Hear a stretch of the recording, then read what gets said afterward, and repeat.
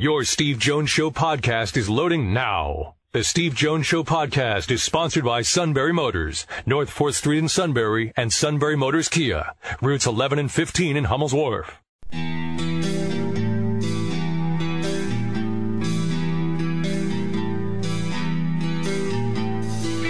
Sports talk where your voice counts. This is the Steve Jones Show on News Radio 1070 WKOK. Now from the Sunbury Motors Studio, here's Steve Jones. Took a couple minutes. Went upstairs, made myself a little cup of hot chocolate. First of the season. A little chilly out today, huh? That is good. Actually, I beat you to it. I had to get a hot chocolate at the game on Saturday. I couldn't wait. Oh, isn't that great at a football game doing that? Yeah. Isn't that great? That or here's one I love at a football game. When I go to a high school football game, I either like a cup of hot chocolate or, sometimes in the broadcast booth they'll have that. Now, obviously, during the course of the game, you're doing the game, you get the commercial break. Ooh, that's cold. Kind of cooled off from the time I got it, but, or hot apple cider. Have you had a hot apple cider at a game? It's been a while. It is good. At least to me. I mean, everybody has their own tastes, obviously. We were talking about Halushki a couple of weeks ago. Soup made such a big deal about Halushki. I love Halushki. I'm like, okay. So finally, you pass him in the hallway, you bring it up, he goes, yeah. He's like, what are you talking about? Take it or leave it. Are you concerned about the fog? Yes. And the stress. Whew. Well, no fog or stress for Charlie Steiner. He makes the call on the play-by-play call of the day in the bottom of the 13th at Dodger Stadium. Guerra on 3-2 to Bellinger. Here's the pitch. Ground ball, base hit into right field. Machado's on his way home. Throw to the plate, and the Dodgers will win it. They win it 2-1, and the series is all even at 2 games apiece. Bellinger with the walk-off, smash to right. Machado scores. Head first slide. The Dodgers win in 13. Indeed they do. And it's tied at 2 apiece. Now, they're the early game today. The Red Sox and Astros are the nightcaps. So Fox Sports 1 has the early game today between the Dodgers and the Brewers, and the nightcaps on TBS between the Red Sox and the Astros. So that's our play-by-play call today. Here's another part that's happening today. You listen to that, the finality of that, and, of course, the crowd going wild. But, my goodness, is replay sucking the emotion out of stadiums? Where you'll get a play and the place is going crazy, now we all have to stop? Here's one, the end of the Red Sox-Yankees game in Game 4. Slow roller to third. Nunez picks it up, barehands it, throws to first. Pierce stretches out. Red Sox pour out of the dugout, jumping up and down. Whoop, got to replay it. Okay. Everybody on hold. And he's out. You want it. Oh, okay. Are they taking the emotion out of stadiums by checking everything all the time? Yeah, the timing of that was not good at all. I'm just using that as an example. I mean, other games. Did he get in? It's like, the whole place is going crazy. It's like, did he get in? Oh, jeez. Maybe it's just me. The certain games that I watch where you have the 2 or 3 umpires standing there over in the corner by one of the dugouts. They all have their headsets on. Most of the time, they're just standing there. I don't see their lips moving. I don't see a lot of communication between them and New York. Maybe that's just me. I don't know. What do you see? Exactly. Well, it's like now when there's the meeting of the minds at the pitcher's mound and everybody has their mitts up to their mouths, and it's like, okay, yeah. I think of that Manhattan Project reference that you bring up quite a bit. It's like, okay, what are you guys talking about? It's like, you're afraid this is going to end up on social media as a GIF file and we're going to make fun of it, and it's like, okay. Or the other team can read lips. Yeah. Like the old Calgon guy. I know I'm dating myself. The old Calgon commercial on TV. Ancient Chinese secret. Okay, what are you guys talking about? It's like, just get to the point and get back to the mound. And for example, the Astros are accused of filming the Red Sox signs. All right. Actually, we got some breaking news on that too. They get fined for that? Major League Baseball, in its investigation, concluded that this particular Astros employee, this person was caught taking pictures. Well, the conclusion is that employee was monitoring the field to ensure that the opposing club was not violating any rules.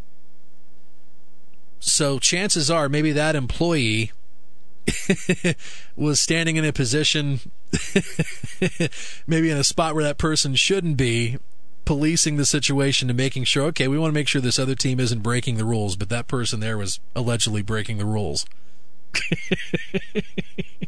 What the heck does all that gibberish and mumbo jumbo mean? Yeah.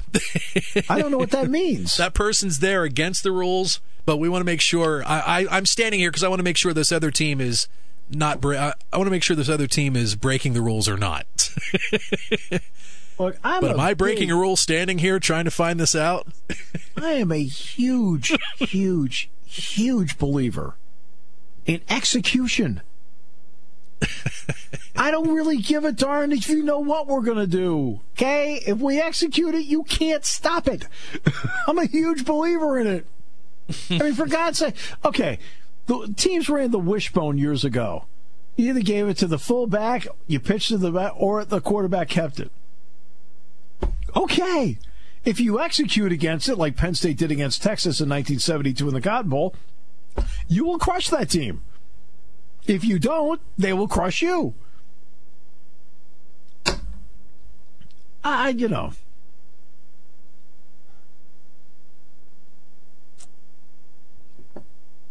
You got people with talking into their glove. They're talking into their play card. They're talking. I don't know. I mean, there's certain things I think that should happen in the game. And one of them is I think everybody should be allowed to be using video. Well, I don't care if they use video. And like take the NFL, for example. And college football is the same way. They use still pictures. What the heck? Just show them the freaking video. Come on. It's 2018. Show them the doggone video. I mean, that's just me. And I know there are a lot of coaches that are against that, but geez, I mean, Trace McSorley should be able to sit down on the sideline with an iPad and look at the videos to what the heck happened on the play. Why should they be the only ones on the planet that don't have access to looking to the video? And when you sit there and say, look, he's out of position here, whatever, blah, blah, blah. It's 2018, for goodness sakes. We have still pictures. Really? No, I think coaches have their reason for that. And I know there's probably a logical reason why you can't do anything with that, but yeah, I think it's ridiculous just sitting there paging through still pictures of whatever. Like, I said, well, look at that defense. They're in a 4-3. Oh, look at that coverage. Okay, great. Oh, look, there's my summer vacation. Okay, great. I'll let them use video. I'll go back to what I said before about Penn State football. I think right now they need a couple more playmakers on defense, and I think a couple of those playmakers on defense are already there. They have to emerge as playmakers. See, I think Micah Parsons could be a great playmaker, but he's got to get himself into the groove of playing in space, which has not been his bag coming up through the ranks. So how would you evaluate him halfway through the season? Because there was a lot of pomp and circumstance with him heading out of high school, and he got in right away during the blue-white game. Saw a lot of playing time there. So I'm just curious how far along do you think he is so far, or has Jack made any reference toward him? Jack hasn't really talked much about him, to be honest with you, because he's been in some plays, and all of his plays have been, except for the punt against Pitt, all of his plays have been downfield. In other words, he doesn't have, tackles for losses and things like that. Okay, this is what I think of him. He is an awesome athlete with great speed, and he knows how to play the game of football. He's also playing a position he has never played before. That's why I felt the spring was beneficial to him, because in the spring, you'd go along and you wouldn't notice he was there in practice, and all of a sudden there'd be back-to-back plays where suddenly this guy with this burst, like, boom. Wow. And also you get that wow factor. That's the kind of athlete he is. I thought in the preseason, watching him, and I know I made the comment on the show that I thought him being here in the spring really helped him. He was definitely ahead of where he should be because he had been here in the spring. During the season, as he made the progress I hoped he would make, there are moments where I see it and there are moments I don't. And that's, and I think part of that is still trying to figure out how to play in space. And, and I think there also has to be, he also has to take advantage of his natural abilities. When he's called on the blitz, that's his baby. I mean, he's got it in him to do that. But he's got to be able to get himself in there and not get picked up by somebody. He's too good of it to get picked up by somebody. So I think the next month for him is going to be really important because I see the potential in him. But again, that's where he is. Right now, it's potential, and he's still finding himself out there. That's what I think. I think he's still finding himself out there. He is definitely under the category of he is no doubt playing because an athlete of that caliber, you've got to somehow get on the field. So when you get an athlete of that caliber, you are trying to get him onto the field. But again, he's playing in a spot where, you've got to play in space. You've got to play in coverage. You've got to be able to time up a blitz. You've got to be able to scrape off that blitz. There's a lot of things that you need to do that at times he does, and at other times he doesn't. He's got that inconsistency to him so far. But in terms, now I'll say this. Once the light bulb gets completely on for him, where all of this is second nature to him, all this is instinctive to him, I think he's going to be a really special player. But right now, they're still halfway into the season. There's still that learning process about playing this game in space. That's what I think. But I watch him. And Jack has not really talked about him that much. Hey, speaking of linebackers, what I may do though is I may in the pregame show this week specifically ask Jack about Micah Parsons and what he thinks of him so far. Great. Cool. Hey, speaking of Penn State linebackers, wanted to bring this up. Actually, we posted this last night on our social medias during the baseball last night about Jason Kabinda. He made the official 53, no longer on the practice squad for the Raiders. Now, the Raiders are struggling, though, at 1-5, but definitely congrats to him, and shows the commitment and that he has given to that team, and kudos to him. And Grant Haley was put on the 53 for the Giants. Yeah. So that's good news for both of them, and they both earned it. But I'll go back to what I was saying earlier. Penn State needs a couple more playmakers on offense and defense. Okay? And playmakers, for example, on offense that Trace can completely trust. I think that's important. But they need a couple more playmakers on offense. Hamler absolutely is one. Freiermuth in his own way is one. Okay? Now you've got to have a couple of other people that can be deep threats. Polk can be a deep threat. Tompkins can be a deep threat. I'm not sure, but I'm wondering if this is a week where there's still 3 weeks remaining for the kids. Is this the time that we see one of those 3 remaining ones for maybe a kid like Dotson, for example? We'll see. Next in this is, and then the other part is the depth part. Now, the depth part, I think, is going to happen over time. P.J. Mustipher is going to be a really good player. Judge Culpepper, see that he hasn't played in any games yet. I think he's still a work in progress. And, I don't think it's any coincidence as to what the coaching staff feels about the spot that they took C.J. Thorpe and they flipped him over to defense, to the tackle spot. So you've got to get better depth there. You can't, there's no doubt by a significant margin that Givens and Windsor are your two best defensive tackles. But they can't play 89 plays. They can't do it. I mean, everybody runs out of gas in 89 plays. I pointed out about the Clemson-Alabama championship game a couple of years ago when Deshaun Watson won it with the touchdown pass to Renfro in the final play. That final play was the 99th play of the game that Clemson ran.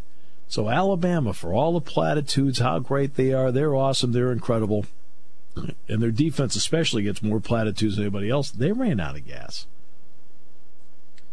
I mean, today's game is done in 6-second bursts. So you got to give everything you have in those 6 seconds, and when there's a whole series of those 6-second plays, you're going to need a break. That way you can give another full 6 seconds per play when you get back out there. That's where the depth part comes in. Penn State needs better depth along the way, and I just don't think I think you're going to see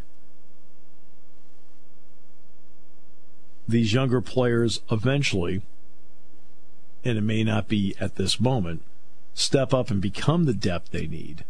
But also I think the recruiting class they have coming in is going to play a role in that too, and so will the recruiting class after that. And I think that's when James Franklin was talking about great to elite. And you notice he didn't look at the media when he said that. He was looking up. Well, what was he looking up at? Oh, the recruiting lounge. Okay, we'll take a break. Back with more in a moment on News Radio 1070 WKOK.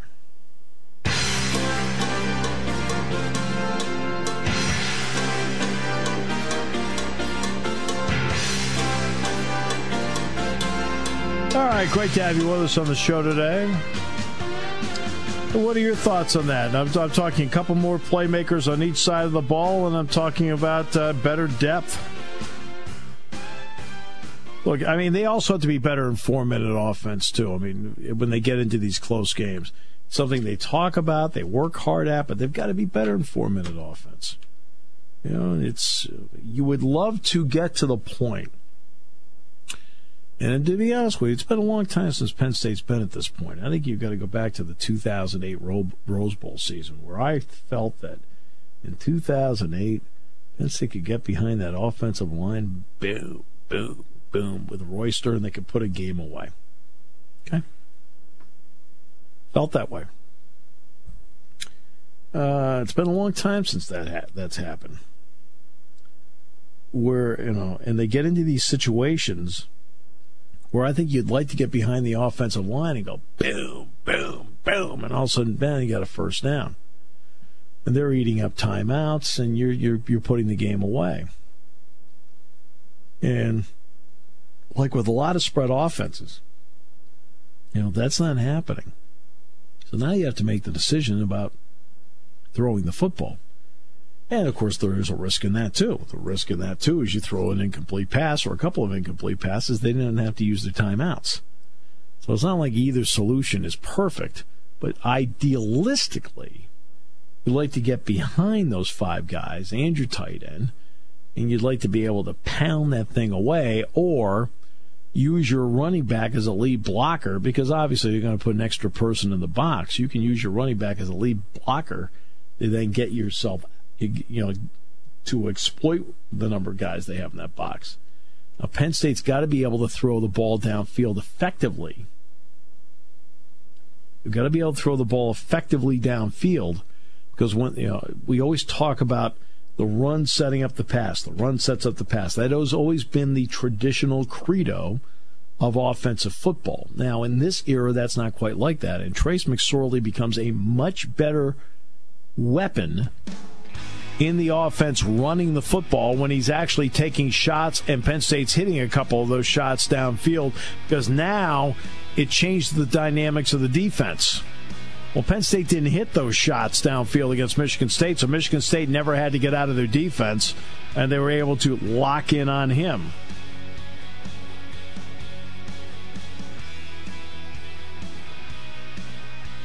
All right. Final half hour coming up. Looking forward to it. Tomorrow, our high school football roundtable. The King tomorrow. With our picks, he's still wallowing at 500. Yeah, he can't wait till Friday. He said, "Yep, I got to do this tomorrow." Yeah. Yeah. All right. Final half hour coming up.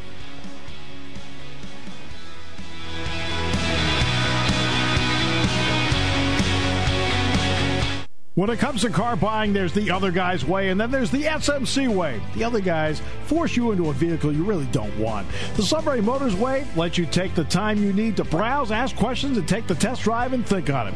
For over 100 years, the Mertz family and all their employees have made your experience the most pleasant one you'll ever have. The other guys won't offer you the best price for your trade, no matter how much they say they will. The SMC way is their promise to provide you with the most money the market shows your vehicle is worth. The SMC way is to offer you all applicable factory rebates on new vehicles and generous discounts. Looking for a pre-owned vehicle? The SMC way checks each vehicle in a 200-mile radius to determine the lowest price, then beat it. It's the lowest price promise, just part of the SMC way. The choice is up to you, the other guy's way or the SMC way. The SMC way wins every time. Sunbury Motors Company in the North 4th Street Auto Plaza, Sunbury, and at sunburymotors.com. Selling more cars and satisfying more customers for over 100 years. Taking your calls at 800-795-9565. This is the Steve Jones Show on News Radio 1070 WKOK. Now from the Sunbury Motors Studio, here's Steve Jones. Sunbury Motors, 4th Street in Sunbury. Sunbury Motors Kia, routes 11 and 15. And Hummel's Wharf.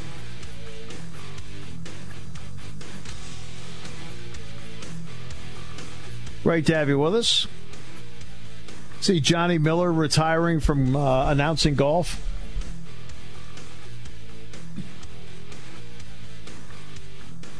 He did a retrospective interview with Golf Channel on Tuesday night, and he recalled the biggest regret of his career. He said it came in the 1999 Ryder Cup. It says during the Saturday four-ball session, Justin Leonard and Hal Sutton were losing their match to Miguel Angel Jimenez and Jose Maria Olazabal. Leonard had lost his morning battle, promoting Miller to exclaim, "My hunch is that Justin needs to go home and watch it on television." Now, that's unnecessarily harsh in the moment, yes, especially when Sutton and Leonard were able to have the match. He says, I think that I didn't say the words right about Leonard as the miracle of Brookline was about to take place. He says, I did say he should be home, but I meant the motel room. He says, even then I probably shouldn't have said that. Said, I want so much for the outcome that I'm hoping for that I actually get overwhelmed with what I see, almost the kind of things that you would say if you were sitting with your buddies, if you're watching it on TV. He just couldn't win a match. But the remark became infamous after Leonard drained a cup-winning putt on Brookline's 17th green. For the record, Leonard lost just once in his 4 matches that week. Of course, he ended up, after the lousy comment, I made motivated maybe the team supposedly in the locker room, and he ends up making a 45, 50-foot putt to seal the deal, almost like a Hollywood movie or something. He says, I apologized to him literally the next day. I happened to see him. I tried to make a policy when I go over the line that I get a hold of the guy within 24 hours and tell him I made a double bogey. That's just the way I have done it through the years. It's worth noting that Leonard's version is a bit different, with the 97 Open champion claiming Miller's apology came weeks later, still that Miller was not afraid to back up his bark with an indelible, unique characteristic, one the game will miss. Look, Miller is great on golf, okay? There's no getting around it. He was honest. I mean, not everybody liked what he said, but, he's honest. And what I found interesting is that NBC now / Golf Channel with Miller just let Miller be Miller. Now, he's also been along the way, maybe with age, has been less critical. Probably the single guy out there that is honest beyond honest is probably Brandel Chamblee now. There are a lot of pros that don't want to talk to him. Okay. They don't want to talk to him. And, it's one thing about CBS, for example, they're very much into the promoting the sport part of it. So they're more in sync and maybe more, for lack of a better term, it's not the best term, buddy-buddy with the players.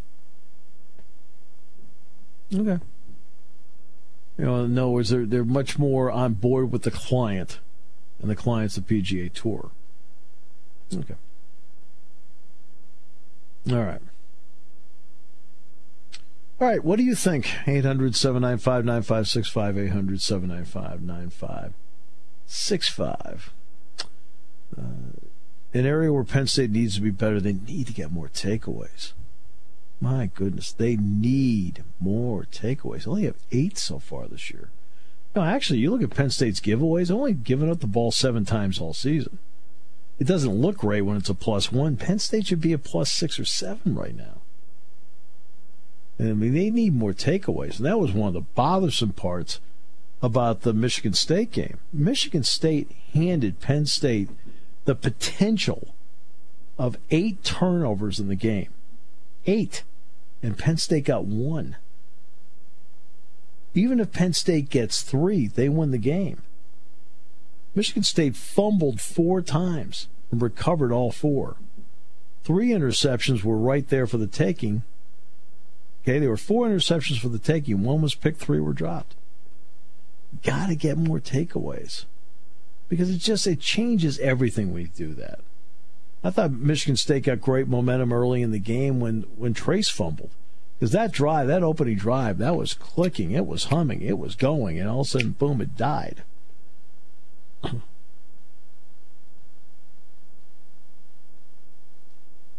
So that's,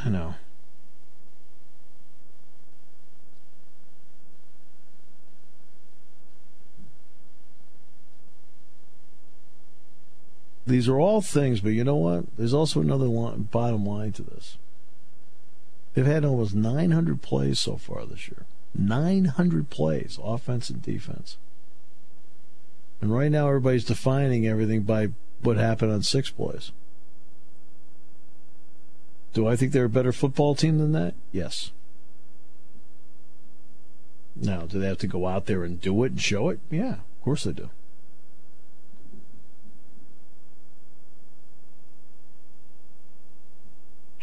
Okay. A couple other notes for you. I think people in Shamokin are bidding for the Seattle Seahawks now. They appear to be for sale. No, just kidding. But it's one thing Paul Allen did. He saved the Seahawks in Seattle. I mean, everybody's like, oh, yeah, well, of course they saved them. No, he did. So he did. He was able to. He saved them because there are a lot of people wondering if they were going to leave, be bought and taken out of there. Now they think there's an excellent chance that the Seahawks stay in Seattle. And to be honest with you, the NFL needs to keep the team in Seattle. I mean, they need the market. They need that area of the country.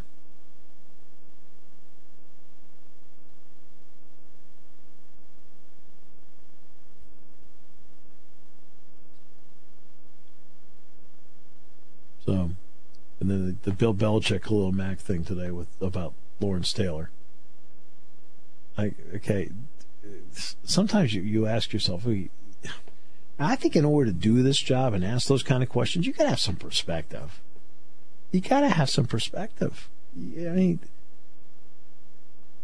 I don't know who asked the question, but I'm going to make a pretty good guess that it was somebody that never saw Lawrence Taylor play. I mean, Khalil Mack is a really, really good player, but he's not in Lawrence Taylor's class. My goodness. Doesn't have the speed, the size, the acceleration, all the nightmarish problems that he called. Now, did you see the boxer? Is it Canelo? Yes, out of Mexico. Yes. Who's a middleweight? Yes. They're going to come out. He's going to get $300 and something million. $365 million. He signed a deal with a new service. You pay $10 a month, and it's pretty much like boxing. It's a boxing stream service. See, this is what I find interesting. ESPN's going to get more into the boxing deal here. Yeah, since HBO's going out. Yeah, after several decades. There's a reason HBO's going out. Okay, let me ask you a question. Who's the heavyweight champion of the world?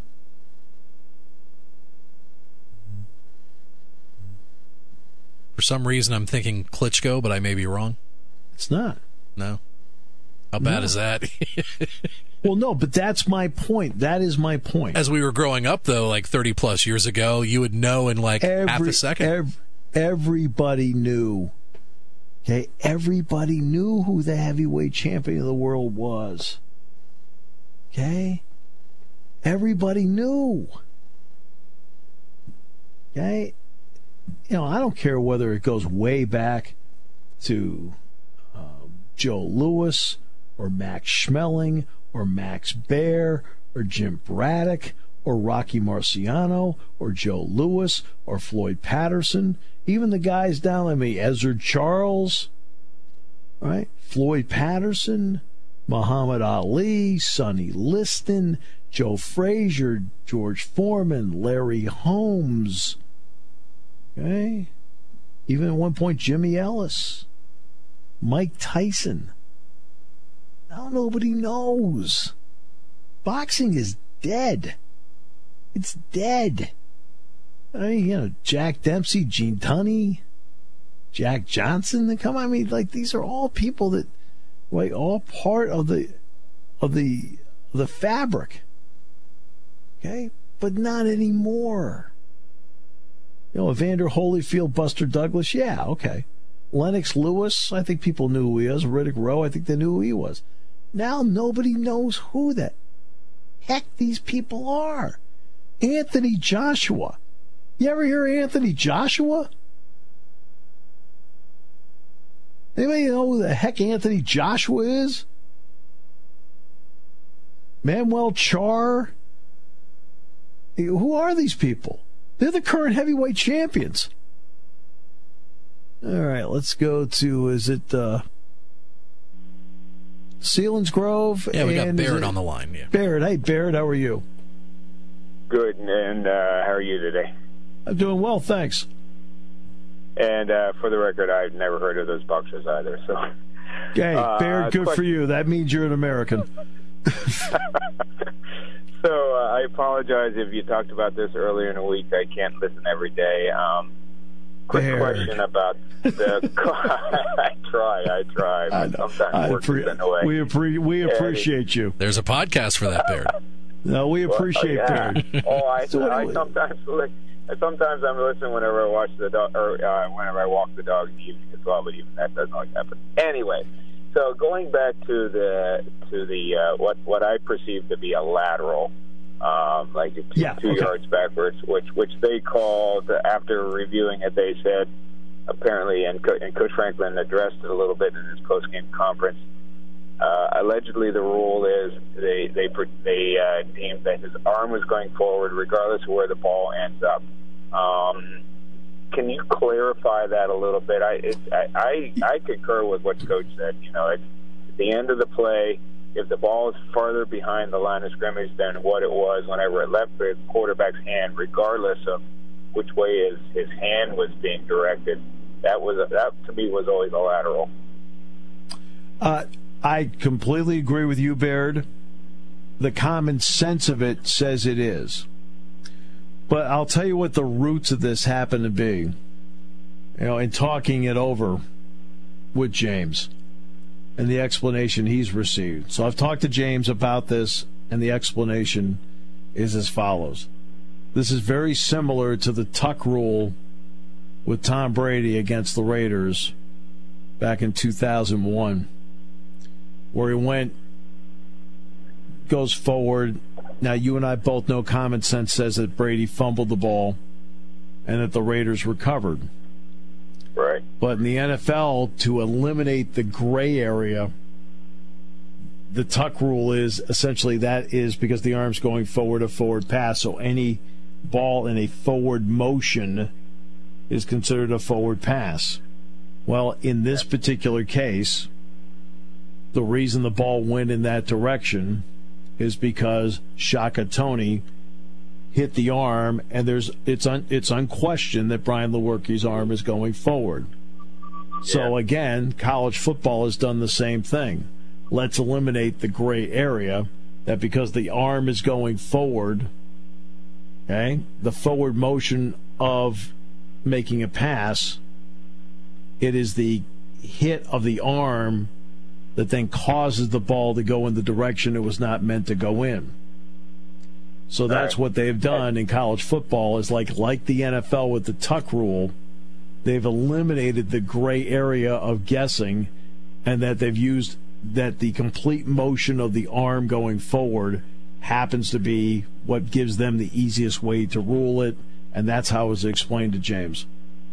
All right, and that makes sense, and that's something I couldn't see. My seats are in the north end zone, so I couldn't even tell from the play where they're going out of bounds until I watched the replay up on the big screen, and I was so focused on where the ball was, where he was whenever the ball left his hand, and where the ball went out of bounds that I totally missed Shaka Toney's role in that play. So that makes sense. Well, I mean, I understand what they're trying to do. It's easier for the officials to officiate a play like that, and I understand because the pass started at the 27-yard line. It went out of bounds at the 25.5. So the ball did go backwards on the trajectory that was 1.5 yards back. But again, like the tuck rule in the NFL, the forward motion of the quarterback's arm dictates whether it's a forward pass or not. Okay, that's their explanation. My common sense says I'm with how you feel about it. But if that's the rule, I move on. That's why on Monday, for example, Baird, I said, look, I don't know what to tell you about that because I haven't talked to anybody about it yet on Monday. And I thought my response on Monday was about as fair gets. I wasn't going to shoot my mouth off about something I wasn't sure about. Absolutely, and of course, had we been Michigan State fans, we would have agreed, wholeheartedly, and that's understandable. The other thing is, the end result could, if that had gone Penn State's way, is they would have been 10 yards farther back. There's no guarantee they wouldn't have made those 10 yards up. It wouldn't have. The game didn't necessarily hinge on that play. It would have put them in a 10 yard deeper hole. Ultimately, we didn't make the plays whenever it was 2nd down and 10 versus 2nd down and 20. That could have made the difference, and so be it. That's the way the game ended. You don't know. I mean, they could have hit. It could have been 2nd and 20, and they hit a 20-yard play.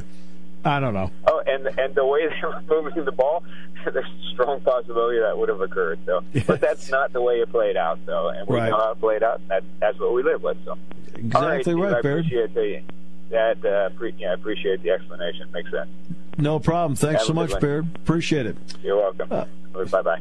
Boy, we had a lot of great calls this week. We had a lot of great calls. Yeah, it's been great. Great phone calls, great emails, comments. Yeah, post them on Facebook.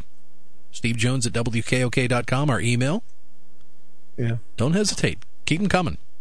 We will wrap it up in a moment on News Radio 1070 WKOK, brought to you by Sunbury Motors. I had a little fun with Sean during the break. Sean told me who Canelo's next fight was against. Going to be in December, Madison Square Garden, on this new boxing pay service called DAZN, D-A-Z-N, DAZN. Actually, Michael Buffer, the infamous ring announcer, he signed a deal with DAZN about a month or so ago. But anyway, if you love boxing, you can watch it on your device, smartphone, tablet, whatever. Only costs you $10 a month. But anyway, in December, Madison Square Garden, he'll be taking on Canelo Alvarez, a guy from England by the name of Rocky Fielding, in a super middleweight bout.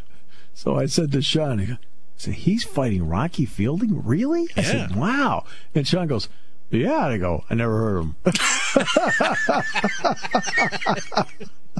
You sounded so convincing. The first thing I thought of is, okay, maybe he had a foray in minor league baseball and was on a minor league team against the Spikes earlier this decade before he found boxing or something. Joe Paterno loved the sport of boxing. He got that from his father. Okay, loved the sport. 1983, we're in Philadelphia. Penn State's going to play Temple. Now, over the years, Dave Baker, Bud Tallman, Jeff Nelson as the sports information directors always had a suite. And then Joe would come up on Friday night to the suite. And, I'd just, hang around, talk a little bit, off the record about anything, right? Joe loved boxing. Well, Barry Tompkins is announcing, and it's the heavyweight boxing match between Michael Dokes and Jerry Coetzee, South Africa. Well, they get to the 9th round, and Dokes is the heavy favorite. And in the 9th round, Coetzee knocks him out. And in the background, you hear Barry Tompkins exclaim, and Jerry Coetzee is the heavyweight champion of the world. And Joe looks up and goes, who? That's when I knew the sport was starting to be in trouble. When a guy that really knows boxing doesn't recognize the name of the guy that just became the champ. I mean, boxing it's not dead, but it's on life support. Why anybody would pay $365 million to a boxer in the 2000s, I find bizarre. Again, nobody can name the heavyweight champion of the world. Nobody can. Now, in your lifetime, especially to those of you who have lived a little bit, when's that ever been true? Your station for news, weather, business, and CBS Sports Radio. News Radio 1070 WKOK Sunbury and on WKOK.com.